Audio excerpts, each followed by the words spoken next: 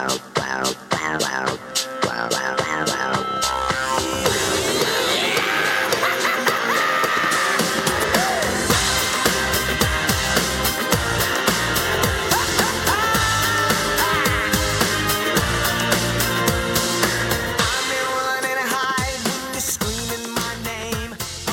är det Sveriges nationaldag och i likhet med förra året ska vi prata om vårt land. Vi ska prata om vårt älskade Sverige. Ja, tror att någonting har förändrats sedan förra året då? Jag tror faktiskt att det har det. Det har hänt ganska mycket. Berätta. Ja, det sker ju en tyst revolution i Sverige. Och den tysta revolutionen har ju pågått i Sverige i 10 års tid. Så att om du... Det finns ju ingen...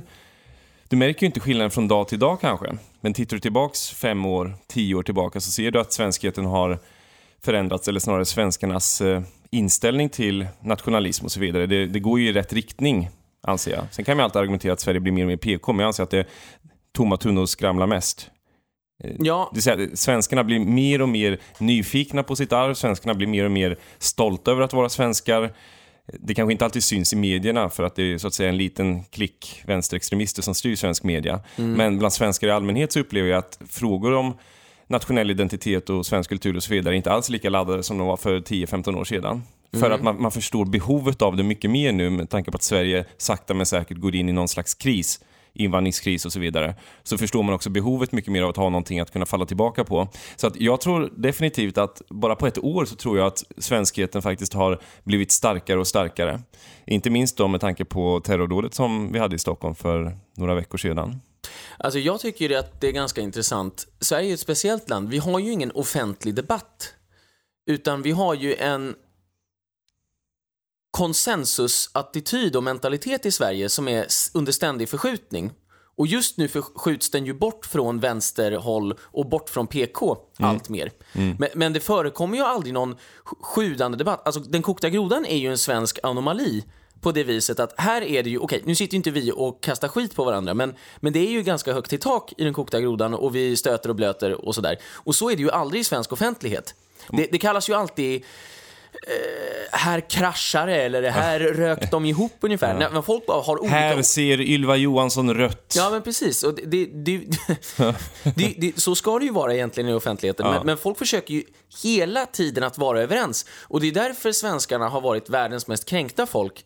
Därför att när man säger jag håller inte med dig, då ställs man ju till svars ungefär. Bara, hur kan inte du hålla med det här? Och hur kan inte du tycka så här? Men det är inte min skyldighet att hålla med dig. Åsiktsdiktaturen. Ja, men det är verkligen så. Men nu går det ju in i vår diktatur. Ja, eller man är på väg åt vårt håll. Hur kan du inte hålla med mig? Ja. Men man kan säga så här, den stora förskjutningen är ju att det tycks ju även ha landat hos Aftonbladets redaktion att det finns 30-40% som verkligen inte vill ha invandring till Sverige. Ja, visst. Alltså till och med de har accepterat att det finns väldigt, väldigt många människor som tycker att invandring är värdelöst på det sätt som vi har haft i Sverige. Ja, jag tror att man har tänkt så här från PK-håll tidigare decennier att vi kommer sakta men säkert säkra det svenska folket. Procentenhet efter procentenhet kommer vi få människor att kapitulera inför den politiska korrektheten, inför svenskfientligheten. Och till slut kommer de enda som inte sjunger med i vår förlovade mångkulturella sång, de enda som inte gör det kommer vara så kallade buset i den nationella rörelsen, eller vad man nu skulle kalla det från PK-håll då. Men alla andra kommer kapitulera till slut. Till och med Moderaterna fick man att kapitulera från där de stod för. Ja. Det mörkblåa Moderaterna, det konservativa, det Sverigevänliga ändå från Gösta Bohmans tid då.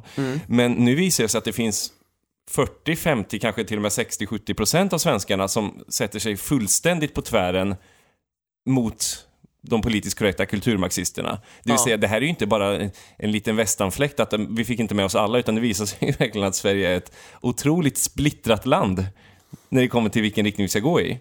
Så att jag tror att man förstår någonstans nu att man kommer aldrig kunna göra Sverige till ett land där alla har kapitulerat inför mångkulturen. För det visade sig att det fanns ett så robust motstånd mot det här i Sverige.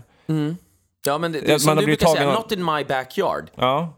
Not in my backyard. Nu kom ju mångkulturen till allas backyard till slut och då vill ingen ha det.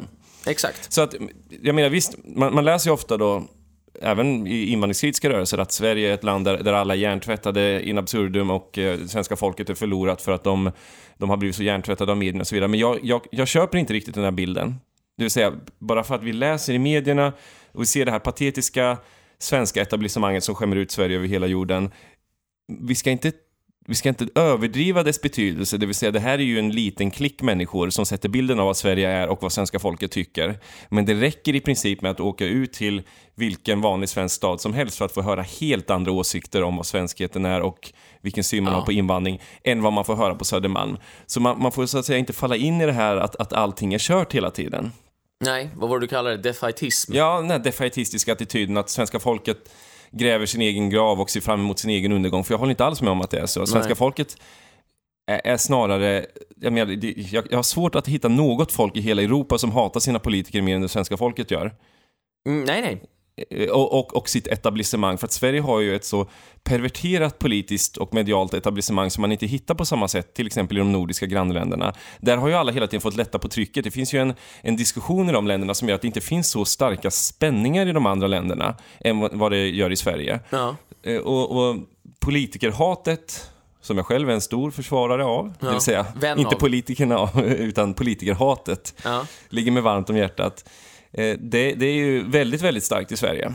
Så det innebär ju att svenskarna, de är inte bara lydiga till politikerna, utan de går ju i radikalt motstånd till politikerna nu. Ja, men alltså... Sent om sidor. Ja, nej, men det är ju leveransdags. Och politikerna är ju benägna att leverera mindre än någonsin. Ja, så är det verkligen. Ja, det är ju ett ständigt pratande hela tiden om saker som inte betyder någonting. Det vill säga, vi har ju politiker som snackar mycket, men vi har ju ingen debatt. Det är ju väldigt märkligt. Ja. Politiker pratar, men det finns ingen debatt om någonting. Nej, men det är ju hög tid att nu... Egentligen, om det vore lite mer civiliserat i den politiska polemiken, så skulle man ju kunna använda följande modell för att komma vidare i Sverige. Det vill säga, man behöver inte slå näven i bordet, men man kan säga att okej, nu har vi testat det här med invandring och mångkultur. Så här mycket pengar har vi lagt ner, så här mycket tid. Det har inte fungerat. Det är bara att konstatera, det har inte fungerat. Och för att göra ge samma exempel i miniatyr, det är ungefär som att säga Plattan mitt i Stockholm. Tanken var ju att man rev klara kvarteren som var jättevackra och sa, nu ska vi ha ett Manhattan. Här ska folk mötas. Det enda det har blivit är en plats som alla vanliga människor vill undvika, och där det står en massa knarklangare och ungdomsgäng hela tiden. Och lite poliser också. Och då borde man egentligen bara säga, vi testade, intentionen var god, det har inte funkat, vi måste riva det här och göra något annat. Och det behöver ju Sverige göra på vartenda område. Ja, jag tror ju att de allra flesta svenskar förstår det där idag. Ja. Medvetet eller omedvetet, det är inte säkert att alla ser det rätt ut, men någonstans förstår de ändå att det går inte fortsätta så här. Däremot så har man ju återigen det här vedervärdiga politiska etablissemanget och den promille av en promille som försvarar mångkulturen fortfarande. Okej, jag överdriver lite, men i alla fall. Som ändå säger så här. Precis som med olika kommunistiska experiment som alltid slutar med mänskligt lidande, så säger man alltid, jo men det där var inte riktig kommunism. Nej. Det vi hade i Sovjet. Det var inte riktig kommunism i Enver Hoxhas Albanien eller Pol Pot. Utan vi ska göra kommunismen på rätt sätt. För det var människor som använde kommunismen på fel sätt. Så vi provar igen, trots att miljoner människor har dött. Och på samma sätt är det alltid med mångkulturen. Särskilt i Sverige då. Jo, men den här senaste 5 årens försök att införa mångkultur, det har gjorts på fel sätt. Så ge oss bara ett nytt mandat, så inför vi mångkultur på ett bättre sätt. Det är inte mångkulturen det är fel på, utan det är bara tillvägagångssättet. På samma sätt, det är inte kommunismen det är fel på, men den vantolkas hela tiden av andra människor. Och så försöker man har ju försökt införa kommunism i olika delar av världen i 100 års tid ungefär. Ja, men det har inte varit rätt kommunism just. Nej, men det har ju inte lyckats en enda gång. Nej. Och då säger man hela tiden att det inte är kommunismens fel. Och det är ju verkligen skrämmande att människor inte vågar dra den slutsatsen att det är mångkulturen det är fel på. Det är inte så att säga tillvägagångssättet, det är inte integrationspolitiken det är fel på, det är inte den ekonomiska politiken det är fel på, utan det är fel på mångkulturen. Ja. Det går helt enkelt inte införa mångkultur. Det spelar ingen roll. Hög skatt, låg skatt, höga bidrag, låga bidrag. Det funkar helt enkelt inte med mångkultur i Sverige. Nej. Det är möjligt dock att det kan funka med mångkultur i något land som inte har en stark tradition av att vara en nationalstat. Jag menar, alla länder i världen är ju inte nationalstater som Europa. De har ju inte samma folksjälstänkande som vi har i Sverige och övriga delar av Europa. Men där kan det fungera. Men det fungerar uppenbarligen inte i Sverige. Nej. Mångkulturen, den är körd. Finito. Slut. Precis, men för att då komma bort från det här defaitistiska, skulle jag säga, jag hörde en tysk politiker som är med i Alternative für Deutschland. Som... Var med väl? Nej, han är med. Björn Höcke. Ja, okej. Och han håller ju tal och sådär naturligtvis. Och då säger han ju att vad är då vägen framåt för Tyskland? Alltså vad måste vi göra? Och då ställer han sig ju över den här tekniska diskussionen om att skatter eller volym på invandring eller återvandring eller you name it. Alltså man går bort från allt det där och så säger han det vi måste vara är oss själva. Vi måste hitta tillbaks till vilka vi är som folk, som tyskar. Och det är ju något annat än vad fransmännen är som folk. Eller belgarna eller svenskarna eller you name it. Och samma sak skulle jag vilja göra gäller även för oss svenskar. Alltså vi behöver verkligen jag avskyr egentligen ordet diskurs för det låter så pretentiöst, men det behövs verkligen en diskurs kring vad är Sverige? Vad är Sverige? Vad har vi alltid varit? Vad borde vi vara i framtiden? Vilka är det vi är nu och hur sargade är vi nu? För alltså, feminism, mångkultur, höga skatter, välfärdsstat har ju förslappat och förlamat oss. Välfärdsstaten har gjort att vi kommit ifrån varandra. Inte att vi har kommit närmare varandra som svenskar. Absolut inte. Och det är ett stort... Alltså, svenskarna har blivit mer ensamma än någonsin tidigare på grund av den här tryggheten i att alltid kunna ringa staten om man skulle behöva någon hjälp. Va? Och jag sitter ju inte här och har några lösningar, men jag tycker det är så... det blir så tydligt om man tar sådana saker som dagis hette det förut och för länge sedan hette det förskola och nu heter det förskola igen. Eller äldreomsorgen. På vilket sätt är det sunt att skicka iväg sitt barn från familjen till främlingar för att man ska kunna jobba från 9 till 5 när barnen är små? Eller på vilket sätt är det sunt att man hyser in sina mor- och farföräldrar eller sina egna föräldrar hos främlingar på ett ålderdomshem istället för att ha dem mitt i familjen? Alltså, det är ju inte sunt. De inte ska göra sig förstådda på svenska. Exakt. Nej, men alltså, och sen, men jag har min karriär att tänka på. Du har din mor att tänka på. Ja, exakt. Men jag vill backa lite till Sveriges identitet. Just, vad är Sverige och vilka ska vi vara internationellt sett? Just för att jag har tänkt väldigt mycket på det där, särskilt när jag bodde i Singapore, att Sverige, och jag citerar faktiskt Ian Wachtmeister, han skrev i någon Facebook-status häromåret att Sverige måste åter bli ett litet land. Jag tycker det är väldigt vackert. Alltså, i den stora vida världen. Ja, alltså, vi måste bli ett litet land. Vi är ett litet land. Vi måste bli ett litet folk. Vi ska inte vara hela världens samvete. Och jag märkte också det i Singapore. Det är väldigt intressant att i Sverige har man hela tiden bilden av att ute i stora vida världen talar man om Sverige. För att vi är så duktiga i Sverige. Moralpolisen, framstegslandet Sverige, det moderna Sverige. Men det där är ju bara att elda för kråkorna som man brukar säga. Det där ger ju ingen effekt ute i stora vida världen. För att i Singapore och you name it, överallt i världen finns det ingen som vet vad Sverige är för någonting. Exakt. Alltså, 90% av alla gånger jag sa att jag var från Sverige så jaha, Sverige, det är ju skatteparadiset, dyra klockor, höga berg, choklad. Nej, det är Schweiz. Ja, men ni är schweizare. Eller vadå Sverige? Schweiz, vilket är vilket? Och de misstar nästan alltid Sverige för Schweiz. Ja. Alltså, ingen kan någonting om Sverige. Och det säger jag inte på ett negativt sätt. Jag menar, Sverige ska inte vara känt över hela världen för olika saker. För vi är ju så att säga... Vi är ju ett fullständigt betydelselöst land i stora vida världen. Vi är 9 miljoner människor, 10 miljoner blir det nu kanske. Det är ju ingenting för de människorna. Men och det blir ju lite jobbigt för Sveriges självbild. För vi har ju politiker och etablissemang som hela tiden talar om att Sverige är ett land som hela världen ska se upp till. Det är ett land som så att säga springer längst fram med facklan och lyser upp inför hela världen. Och sen inser man när man kommer ut att ingen vet ens vad Sverige är. Det är ungefär som att man skulle vara här och träffa någon som är från Laos. Ja, nej, men var det inte säkerhetsrådet vi tog plats i eller något sånt där? Ja, ingen vet om det. Nej, ingen vet om det, men egentligen borde ju en frisk människa borde säga vi har ingenting att bidra med där. Vi har inga ekonomiska muskler jämfört med de stora länderna. Nej. Vi har ingen militär jämfört med de stora länderna. Och vi har absolut inga vettiga politiker att skicka dit heller. Men det är ju verkligen så. Ja. Alltså, skomakare, bliv vid din läst. Ja. Vi har attityden som om vi vore 100 miljoner, men vi är bara 9 miljoner.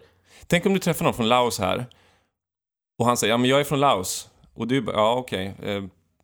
Alltså, du skulle bli lite ställd, för du skulle inte komma på någonting du förknippar Laos med. Exakt. Du vet ju inte ens vad huvudstaden där heter. Och du skulle bara, vad kul. För det säger de alltid i Singapore. Vad kul, Sverige. Och sen kommer du inte på någonting. Men tänk om han då har fått itutat hela tiden från Laos politiker att hela världen talar om Laos. Föredömet Laos. Du kan åka till Sverige och alla kommer hylla dig. Och sen kommer han hit och inser att ingen bryr sig om Laos. Nej. Då blir ju han lite så här, oj shit, men vi har ju lagt så mycket energi i Laos på att bli hela världens samvete. Vi har ju liksom styrt om hela samhället till att förbättra hela världen, men Laos har vi inte brytt oss om. Det blir ju plötsligt lite jobbigt så att säga, det uppvaknandet och veta att ingen vet ens var Laos ligger. Nej. Och därför tycker jag att det är så tragiskt att man i Sverige hela tiden har brytt sig om alla andra utom svenska folket. För att det är ju att elda för kråkorna som jag sa tidigare. Det finns ingen som brydde sig om det.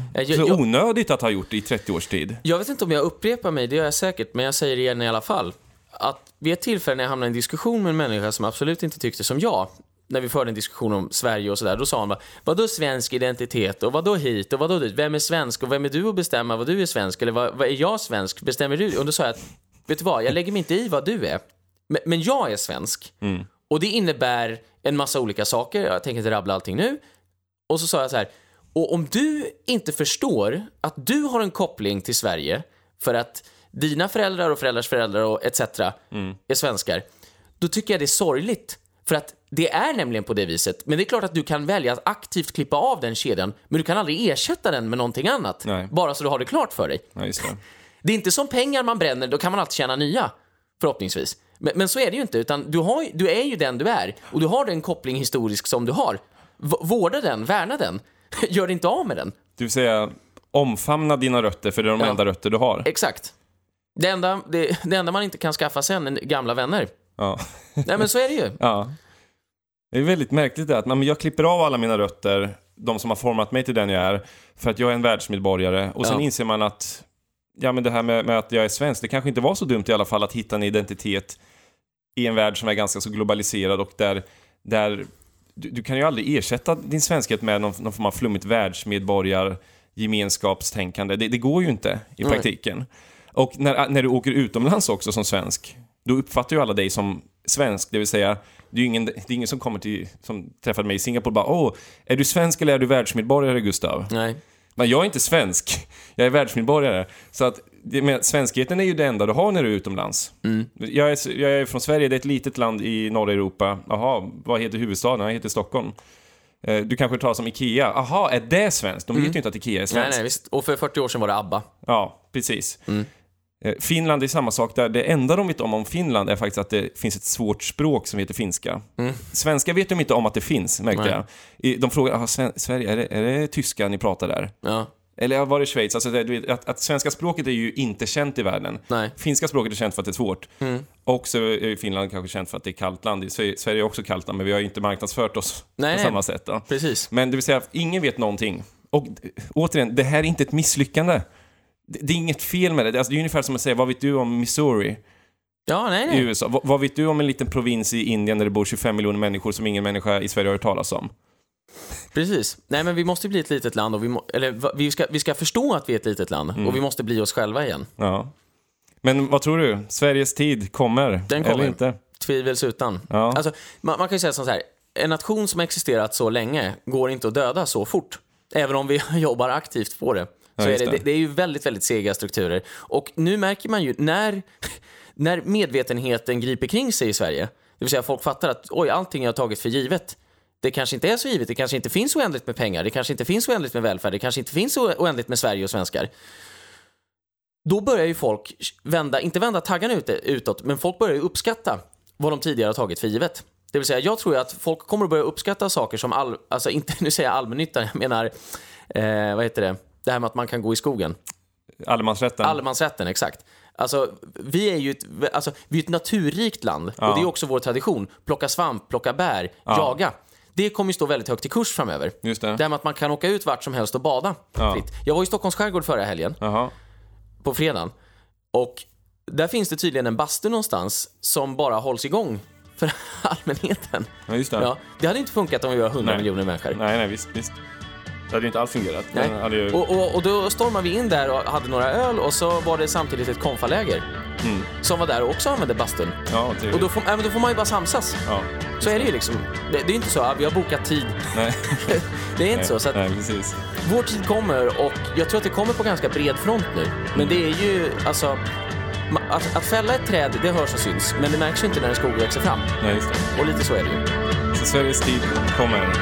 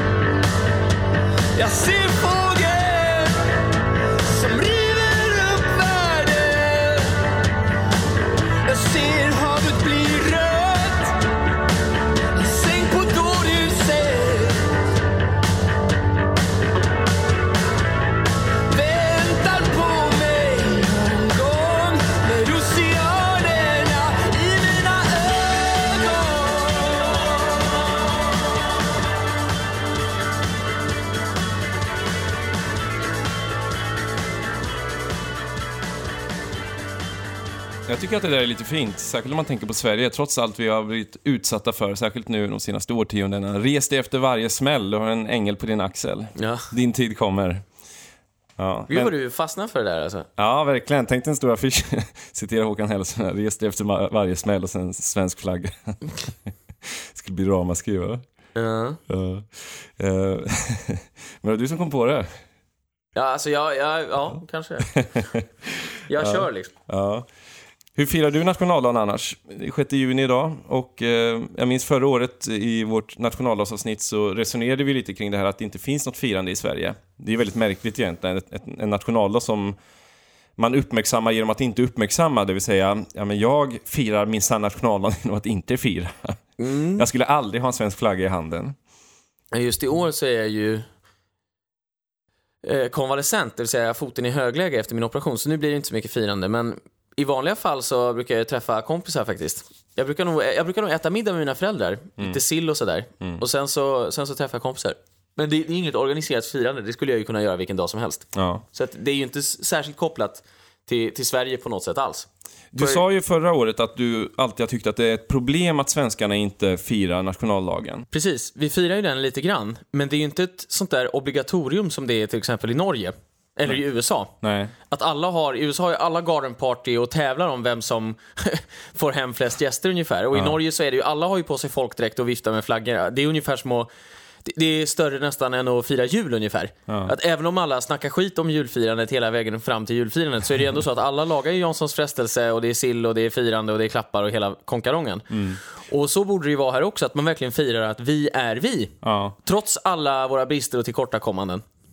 Det är ett armodstecken att man drar sig för att samla nationen kring olika saker. Ja, men det är för att det är ingen som vet längre vad vi ska samlas kring. Nej, men det var ju som han, före detta ordföranden för MUF, Rasmus Törnlund, som tyckte att man skulle skriva om Barn i Bullerbyn så det handlade om zigenare och afrikaner och allt möjligt. Ja, just det. Bara för att det skulle spegla dagens Sverige. Men ingen vill ju ha detta, och det är ju en sinnessjuk tanke. Och det visar ju också hur rotlös han själv är, men hur lätt det är liksom att bara skriva om en plats historia. För Sverige för honom är ju en plats. Han skulle ju måla om flaggan. Men återigen har vi ju liknelsen med kommunism här. Mångkultur och kommunism. Det vill säga att du måste ändra på historien för att saker och ting ska fungera. Exakt. Kommunismen, du måste riva kyrkor. Du måste skriva om historien. Ingenting började, det vill säga revolutionens år, så att säga första året. Allting annat ska utraderas. Inga kollektiva minnen får finnas. Nej. Familjen ska bort. Civilsamhället ska bort, det ska bara finnas en stat. På samma sätt med mångkulturen, men nu får vi ju ändra i svensk historia. Vi kan inte ha kvar Barn i Bullerbyn, vi kan inte ha kvar Pippi Långstrump. Den måste också censureras, för det passar inte med mångkulturen. Och då undrar man ju, hur stark är egentligen mångkulturen som ideologi om den inte klarar av att vi lämnar vår historia orörd? Det vill säga, om vi måste ändra varenda verk som har skrivits innan 1968. Är det verkligen en så livskraftig och stark ideologi, det där med mångkultur? Det verkar ju otroligt bräckligt. Exakt, alltså... Ja, men du förstår väl själv att människor kan bli kränkta om de läser ordet negerkung. Okej, så hela Kurdutländerna. men vadå? Hela ditt samhällsbygge faller på att en människa blev kränkt för att den läste någonting. Nu kommer jag osökt att tänka på John Cleese. Du vet, komikern från Storbritannien. Han som höll det här talet mot politisk korrekthet. Ja, det var ju skitbra. Det jag framförallt tyckte var bra, det var ju att han sa... Ja, och sen kommer en människa och säger I'm offended. Yeah, maybe because I wanted to offend you. Ja. Ja, men... Jo, men du var inte politiskt korrekt. Nej, men jag ville ju inte vara politiskt korrekt. Du skulle ju bli kränkt. Det var ju själva meningen. Jag ville ju skämta så att du blev kränkt. Ja. Det är ju lite så att om man skulle ha en fest, säg en vanlig svensk familj har, vi har en nationaldagsfest och vi bjuder in folk till vår nationaldagsfest. Då skulle det uppfattas som väldigt, väldigt udda, tror jag. För många svenskar. Vadå nationaldagsfest? Det här precis. Jag är inte rasist. Nej. Alltså, Nej, det blir lite alltså, instinktivt. Svenskar, det är klart att svenskar älskar Sverige och gillar Sverige, men att fira officiellt sett nationaldagen, det blir plötsligt väldigt... Ja, men ska det vara nödvändigt? Ja. Men det skulle vara jäkligt häftigt om man hade ett stort landställe i närheten av Stockholm. Ja. Och bara ha ett årligt nationaldagsfirande och bjuda. Tänk om alla har det, vi tävlar, jag ska ha det bästa nationaldagsfirandet av alla. Man bjuder 500 pers och så kommer 300. Ja. Det skulle vara jättehäftigt ju. Du är 500 pers, det kommer 1000. Ja, precis. Alla tar med sig någon. Precis. Det har legat i träda så länge, svenskarnas rätt att få fira sitt eget land. Det kommer hur många som helst. Folkfesten. Skål för oss. Ja. Jag tänkte nationaldagsfester över hela landet. Ja. Ut och fira ditt land. Precis, och det är ju lite nationaldagsfirande, men det finns ju inget firande som samlar hela nationen. Nej. Man går inte runt och frågar någon, vad gjorde du på nationaldagen? Hur firar ni? Nej, just det. Men så är det ju till exempel inför jul. Hur ska du fira jul? Ja, visst. Ingen gör ju någonting på nationaldagen. Det är i alla fall min uppfattning. Ja, nu har det blivit en helgdag, men det är ingen som gör någonting. Nej. Det är bara en helgdag. Vad skönt att jag slipper jobba. Ja, nationaldag... Det har jag inte tänkt att fira i år. Så här, i år. Nej. Det har jag inte tänkt att fira. Vi hoppar över nationaldagsfirandet i år. Du hoppar över varenda år. Ja, exakt. Så att det där är, jag håller med dig om att det är väldigt synd. Det är väldigt synd. Om man tittar på till exempel judarna, så har ju de massor med högtider som de fortfarande håller vid liv hela tiden. De har ju, det är ju visserligen lite religiöst betingat, men alla firar ju dem för att det är ju även en kultur att vara jude. Och de håller ju verkligen liv i det där. Det kommer ju aldrig falla bort. Och på det viset vi borde ju ta efter dem lite grann och ha deras medvetenhet om vår egen kultur. Men man har tagit Sverige för givet, va? Ja, men så är det ju. Och... Jag tror att mycket det är mycket socialdemokratiskt betingad hjärntvätt. Ja, men jag menar att hjärntvätten har ju varit så mycket enklare i Sverige för att människor... Det finns ju har ju inte funnits naturliga hot på så väldigt länge. Så man har ju inte behövt sluta sig till varandra. Nej. Precis, alltså man tar Sverige för givet bara att... Men Sverige har ju aldrig varit utsatt för någonting som man kan minnas själv. Nej. I Finland, jag var ju också med och firade deras självständighetsdag. Men det är ju en väldigt allvarlig dag där. Ja. Det är ju 1917, sen är det vinterkriget, sen är det fortsättningskriget. Det är ju väldigt svårmodigt, men det finns ju en stolthet där. Ja. Och man pratar om krigshjältarna, och det är inget snack så här, de finska värderingar och vem egentligen finner, sånt har man inte alls, va? Nej. Och sen är det finska flaggor precis överallt. Studenter som samlas i fackeltåg, 10-tusentals studenter som samlas vid hjältegravarna i Sandöd. Och sen marscherar man. Alltså det skulle ju i Sverige det skulle bli fullständig kalabalik om man såg något sånt i Sverige. Ja. Men alltså det är ju lika nationalistiskt som Norge, fast allvarligt så att säga. För den norska nationaldagen, den är väldigt glad. Ja, det är tjo och tjim. Ja, men sen vi förlorade Finland så har ju inte Sverige utsatts för någon prövning som inte har kunnat övervinnas med tekniska hjälpmedel. Och det är ju säkert det som har lagt grunden för det stora svenska ingenjörsundret. Alltså, vi bor ju i ett kargt land med stora avstånd och liten befolkning, så det har ju handlat om att hitta tekniska lösningar. Hur ska man hålla sig varm? Hur ska logistiken fungera? Det är ju det som tror jag, alltså, någonstans... Ingenjörsfolket Sverige. Ja, men så är det ju. Och det är ju det som har någonstans... Alltså, eftersom alla problem kan lösas på teknisk väg, så blir det ju så... Det blir däråt man riktar sin energi. Vi har inte haft några fiender. Man har inte direkt behövt oroa sig för att tänk om norrmännen invaderar i år. Vi måste lära oss kampsport allihop. Utan det har ju bara varit, hur höjer vi vår levnadsstandard hela tiden? För att det har alltid funnits saker som har varit problem. Massa snö och liknande. Ja, utvandringstiden. Svältåren på 1800-talet och så vidare. Exakt. Ja. Och nu när allt det där är klart, det finns ju ingenting i Sverige som är något problem egentligen i vardagen. Men nu är det just identitetslösheten som gör att vi famlar i mörkret. Och det är ju därför det här med självförverkligande förmodligen är mer uppjagat här än någon annanstans. För att det är så ofärdigt vem man är från början. Man får med sig så lite av samhället, så man måste försöka hitta sig själv hela tiden.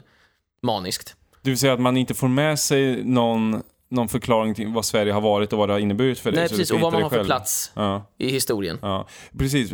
Problemet med svenskheten är att den är ju så... Den är så nedtryckt, den är ju så kontroversiell, svenskheten, för många människor. Den är ju så förbjuden. Så att den finns ju där. Det har alltid varit min tes, som man får säga. Alltså, svenskheten finns ju hos alla och den är väldigt, väldigt stark.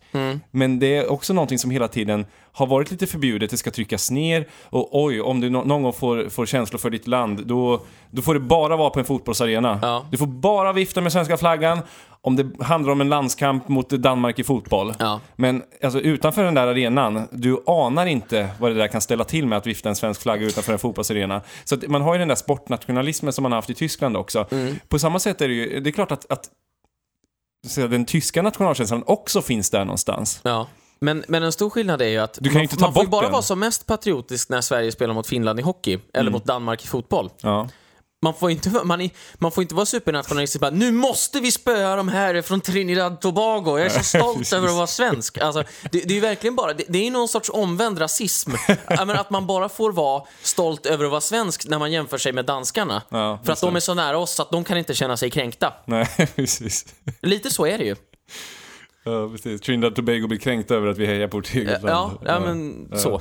Ja, nej, men så att vi får se vad svenskheten utvecklas till nu när Sverige utsätts för sådana stora prövningar, terrordåd, invandringskris. Ja. Det vill säga, när vi inte har det så där lulligt, trevligt i det förlovade landet Sverige, så som vi har blivit uppfostrade till att tänka hela tiden att Sverige, världens bästa land, världens tryggaste land, världens bästa välfärdsstat. Ja. Och sen inser man att alla andra länder har en starkare välfärd än vad Sverige har i Europa då, många länder. Så att jag tror ju att hela, när korthuset faller ihop fullständigt för en, när man inser att där vi har fått höra sen barnsben, det stämmer ju inte. Som du brukar säga med undertexten som inte stämmer till filmen. Du får höra en sak, men det du ser, det är något helt annat. Då tror jag att svenskheten förändras väldigt mycket. Man har hela tiden fått höra att svenskheten är ett problem.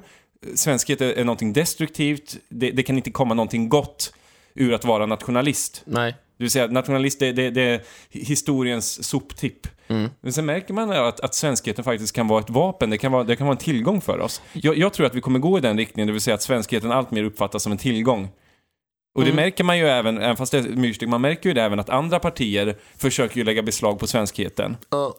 Jag har funderat mycket på när den verkligt stora omvälvande krisinsikten kommer, som går över till någon form av handlingskraft. Och jag har kommit fram till att, för jag sa ju till dig härom sisten, att hade krisen inom skolan eller vården... Vadå för kris? Nej, men varit lika stor 1990 eller under 90-talskrisen som den är nu, då hade det varit rått fullständig panik. Men det är ju vi har en sämre skola och vi har en sämre sjukvård nu än vi hade under 90-talskrisen. Vi har en mycket sämre välfärd nu. Ja, men så är det ju, men det fattar ju ingen längre. Men jag har kommit fram till att, och det är ungefär som bostadssituationen idag. Vi har ju inte blivit av med våra bostäder, utan vi har ju vant oss vid att inte kunna flytta hemifrån och att det är dyrt att flytta hemifrån och att man gör det väldigt sent. Men jag har kommit fram till att alla problem som människan kan vänja sig vid, de kommer människan att vänja sig vid. Men vad som kommer att bli en katastrof, det är när de som är 55 och äldre verkligen börjar gå i pension på bred front. För de kommer inte att få en pension som går att leva på. Nej. De kommer att behöva sänka sin levnadsstandard dramatiskt. Och det är då problemen verkligen kommer att bli uppenbara för alla. Ja. För då undrar man, var är pengarna? Jag har ju betalat skatt hela mitt liv. Var är mina pengar? Så de kommer att vakna eftersom de inte var förberedda på hur dåligt de skulle få det. Exakt. Men jag menar, pratar man med människor i din och min generation, så är det ju ingen som tror att de kommer få någon pension. Någonsin. Och därför är det så intressant jag har inte träffat en enda person. Nej, men därför är det ju intressant att folk är benägna att betala skatt. Ja, när de vet att de inte kommer få någon pension. Ja. För det tänker ju folk att jag kanske inte får så bra sjukvård, men jag får pension. Och så vidare. Jag kanske inte får så bra skolgång för mitt barn, men jag kan alltid lära det själv. Eller köpa tjänster vid sidan av. Men när barn idag måste börja pynta och ge pengar till sina föräldrar, då kommer de ju inte se någon anledning alls till att betala skatt. Och det kommer ju leda till ett politiskt vansinne. Ja. Är det inte eller ursinne, rättare sagt. Är det inte märkligt att man betalar mer skatt än vad ens föräldrar, mor- och farföräldrar gjorde? Men du får ju betydligt mindre välfärd för det. Absolut. Ja, det är jättekonstigt. Och allting är dyrare också. Allting är dyrare. Och du har inte bostäder, och du har dessutom allt det andra att handskas med, det vill säga kriminaliteten, otryggheten, terrordåd, allt det där. Svårare att få jobb. Ja.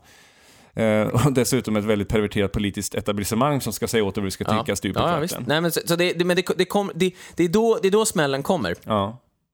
Men jag ser ju svenskheten lite som så att svenskheten, den överlever ju alla prövningar. Jag menar, idéer kommer och går, ideologier kommer och går, men svenskheten, den har ju funnits med i en eller annan tappning i 1000 år i vårt land. Så att det man hör ibland från vissa människor, även invandringskritiker, är just att svenskheten är död. Den har blivit kastad bort från oss, tagen av andra människor. Sverige är så PK, men alltså, svenskheten, den finns ju där. Den kan aldrig dödas, svenskheten. Nej. Men du kan inte säga att svenskheten är förintad. Den kommer inte tillbaka. Nej. Utan den kommer alltid bubbla upp förr eller senare igen. Så att svenskheten, den måste ju så att säga, den måste ju användas på rätt sätt i Sverige. Antingen kan du låtsas som att den inte finns. Ja. Eller så måste du använda den på ett, vad ska vi säga, ett ändamålsenligt sätt, om man får uttrycka mig lite byråkratiskt. Ja. Och därför tror jag att svenskheten kommer att bli Sveriges riktiga tillgång. Det är kanske det som får Sverige att överleva som nation i tider av fullständig kris. Alltså demografisk kris, invandringskris. Säg att vi utsatts för en enorm ekonomisk kris. Krig eller motsvarande, inbördeskrig. Ja. Jag menar, det är ingen som vågar räkna bort sannolikheten att det blir ett inbördeskrig i Sverige. Men det kan man säga, den svenska mentaliteten är ju faktiskt, eller nationalkänslan är ju så stark, så det kommer ju aldrig bli inbördeskrig med svenskar mot svenskar. Nej, kommer aldrig hända. Aldrig hända. Kommer aldrig att inträffa. Så på det sättet, det är ett väldigt stort styrkebesked trots alla dessa prövningar, men det är dags att vakna, minst sagt. Ja, vi har ju inte haft något inbördeskrig i Sverige sedan slutet av 1500-talet. Är det Dackefejden eller? Nej, Dackefejden var ju mot Gustav Vasa i 1530-talet kanske. Okej. Vilket tänker du på då? Du är lite mer konstig, du tänker ännu längre bak. Nej, jag tänker på kriget mellan hertig Karl och Sigismund, det vill säga protestanter mot katoliker. Det var det senaste inbördeskriget. Och det avslutades ju 1600 med Linköpings blodbad. Men den svenska nationalstaten var ju fortfarande lite i sin linda på den tiden. Så att, och det var ju starka samhällsförändringar och införa protestantismen och allting. Men så att säga, att tänka sig nu att det skulle bli ett inbördeskrig mellan svenskar är fullständigt osannolikt. Ja, det går inte. Vad skulle man bråka om? Tvärtom tror jag att den svenska gemenskapen, alltså det är viktigt att man skiljer på gemenskapen i Sverige och den svenska gemenskapen. Det vill säga, jag tror att gemenskapen mellan svenskar är väldigt stark fortfarande. Däremot så ser du ju inte det, för att när du hela tiden ska resonera kring vilken gemenskap vi har i Sverige som omfattar alla människor, då blir det ju fullständigt urvattnat. Eftersom det finns så många människor här som inte är en del av den svenska historien, det finns så många människor här som knappt talar svenska, det finns många människor som bara lever här men inte är en del av den svenska nationen. Så det är därför det kan uppfattas ibland utåt som att svenskheten är svag. För att den minsta gemensamma nämnaren är att men vi bor alla här och vi vill alla förverkliga oss själva och ha ett arbete. Det är lite moderat tänk, va? Men det är intressant just det där, om man tar det här med skatterna. För alla vet ju att vi kommer inte få de pensioner vi förtjänar. Nej. Vi får inte den sjukvård vi förtjänar, inte den skola vi förtjänar. Vi har inte ett försvar, vi har en värdelös poliskår. Inte poliserna, men om man säger som så, de har inte möjlighet att göra sitt jobb ordentligt. Nej. Och de har uselt ledarskap. Men ingen ställer frågan, vad är felet? Varför ger man samma människa förtroende år ut och år in? Ändå klagar alla. Ja, visst, det är mycket, mycket märkligt. Ja. Men jag tycker det ska bli intressant att se här vad som händer framöver, för att det händer väldigt mycket i Sverige nu. Det kanske inte uppfattas som det för att allting är så tyst i Sverige. Men jag menar, det händer ju väldigt mycket. Jämför bara Sverige för 3 år sedan. Ja. Alltså det är ett helt annat land idag. Nej, men 2015 var ju året då allt spårade ur. Ja.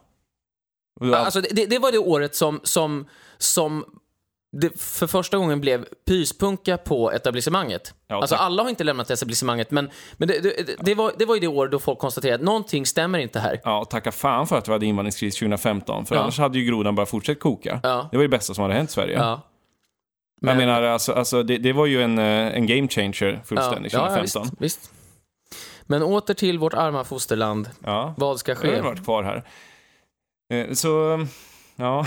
Alltså det finns ju väldigt mycket man kan säga om svenskheten, men jag tänkte ta upp Fredrik Lindström förresten, som jag tycker har gjort en ganska bra skildring av det här. Och för er som är intresserade så kan ni alltid YouTubea världens modernaste land, Fredrik Lindström. Där resonerade ju han väldigt mycket kring svenskhet, och där sa ju han bland annat att Sverige är kanske världens mest nationalistiska land. Samtidigt är det världens minst nationalistiska land.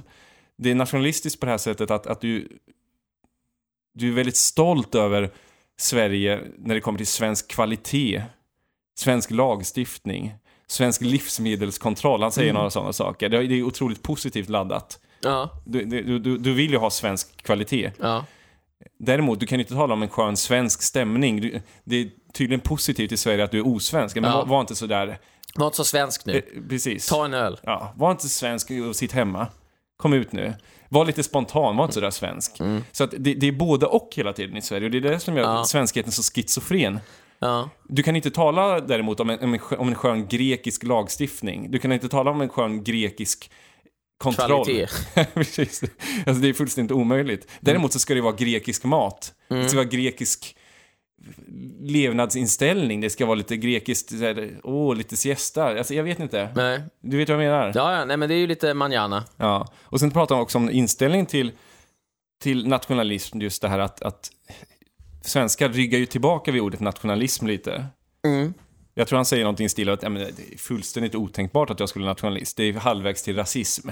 Man kan illustrera det här lite. Tyskar och ryssar har ju en viss fäbless för varandra historiskt sett. Och det är ju för att ryssarna tycker om tyskarna att de är pålitliga, de jobbar hårt, de är intelligenta, de är innovativa, de är duktiga, så att säga. Och tyskarna tycker om ryssarna att de är väldigt begåvade och de har en intressant kultur. Och det finns ett ryskt vansinne som vi inte kan greppa med vår germanska folksjäl.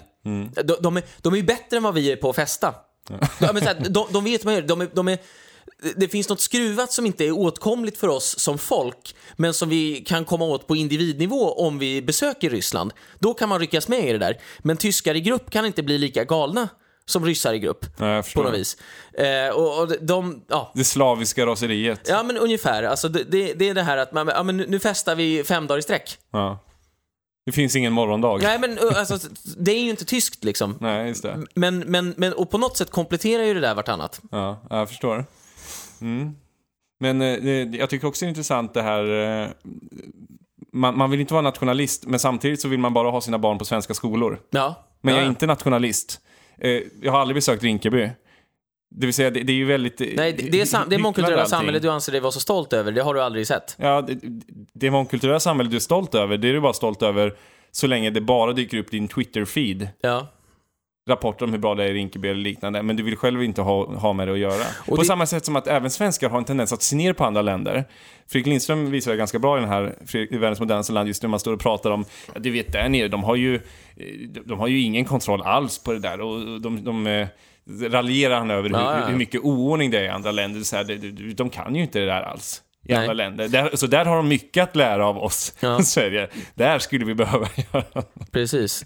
Nej, men jag vill sammanfatta det hela med just det här att det vi behöver bli, det är oss själva. Och vi behöver fundera ut vilka vi är som kollektiv. Det vill säga, vi behöver släppa den här individualistiska strävan att hitta sig själv. Och vi behöver gå upp i en kollektiv strävan att hitta varandra som grupp. Ja.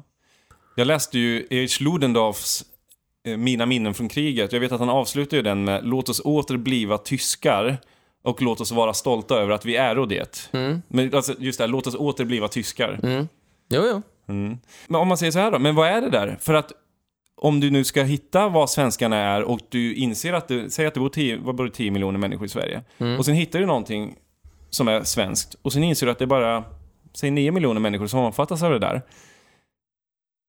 Ja. Jag menar, det är ju självklart, men jag tror att rädslan många människor har, det är just att inse att alla omfattas inte av svenskheten. Nej. Du kan inte hitta en svenskhet där 10 miljoner människor i Sverige omfattas av. För det finns människor som inte identifierar sig med Sverige.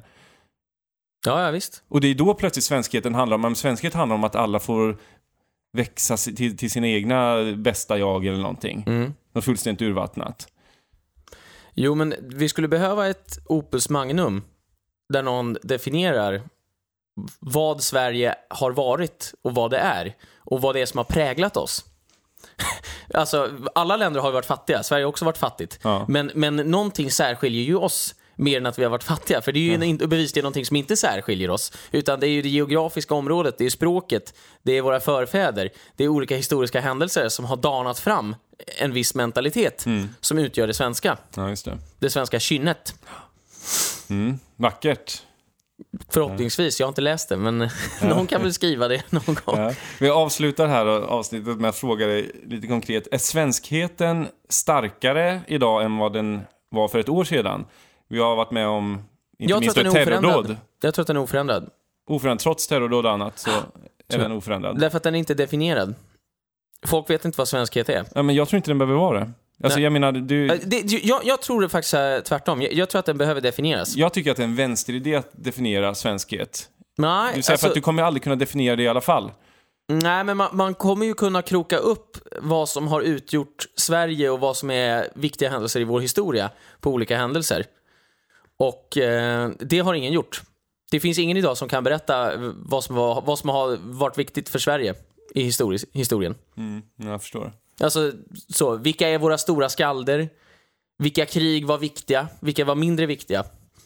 Alltså, jag tror inte att det här hade varit så viktigt för Sverige om låt säga att Skåne hade förblivit danskt. Alltså det där kan ju historiker träta om liksom. Men det svenska hade ju funnits i alla fall på något vis. Men det är ju viktigt att vi, eller viktigt, det är ju bevisligen så att vi är lutheraner istället för katoliker. Ja. Det har ju varit avgörande för väldigt mycket i vårt land. Ja, självklart. Så att man får ju ranka de olika historiska företeelserna. Ja, just det. Så svenskheten, den ligger stabilt. Eller? Ja, men jag tror det. Ja. Jag tror det. Men eftersom ingen kan prata om vad det är så blir folk förvirrade och tycker att det är obehagligt. Ja, jag förstår. Eftersom ingen kan säga jag är svensk på grund av det här, det här, det här, det här. Ja, just det. Och jag bär det med mig och därför kommer mina barn bli svenskar om jag gifter mig med en svensk. Eller en svenska. Ja. Eller en svensk. Ja, nej men så. Ja, det är bra.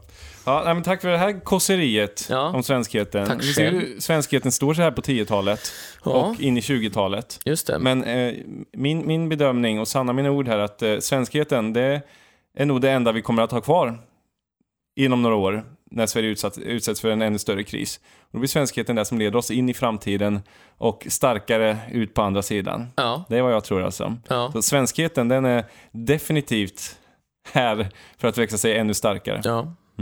Så är det. Ja, vi avslutar och säger leve Sverige, leve fosterlandet. Folkets kärlek, vår belöning. We used to have it all, but now's our curtain call. So hold for the applause. Oh, oh, oh, oh. And wave out to the crowd and take our final bow. Oh, it's our time to go, but at least we stole the show. At least we stole the show. At least we stole the show. At least we stole the show. At least we stole the show.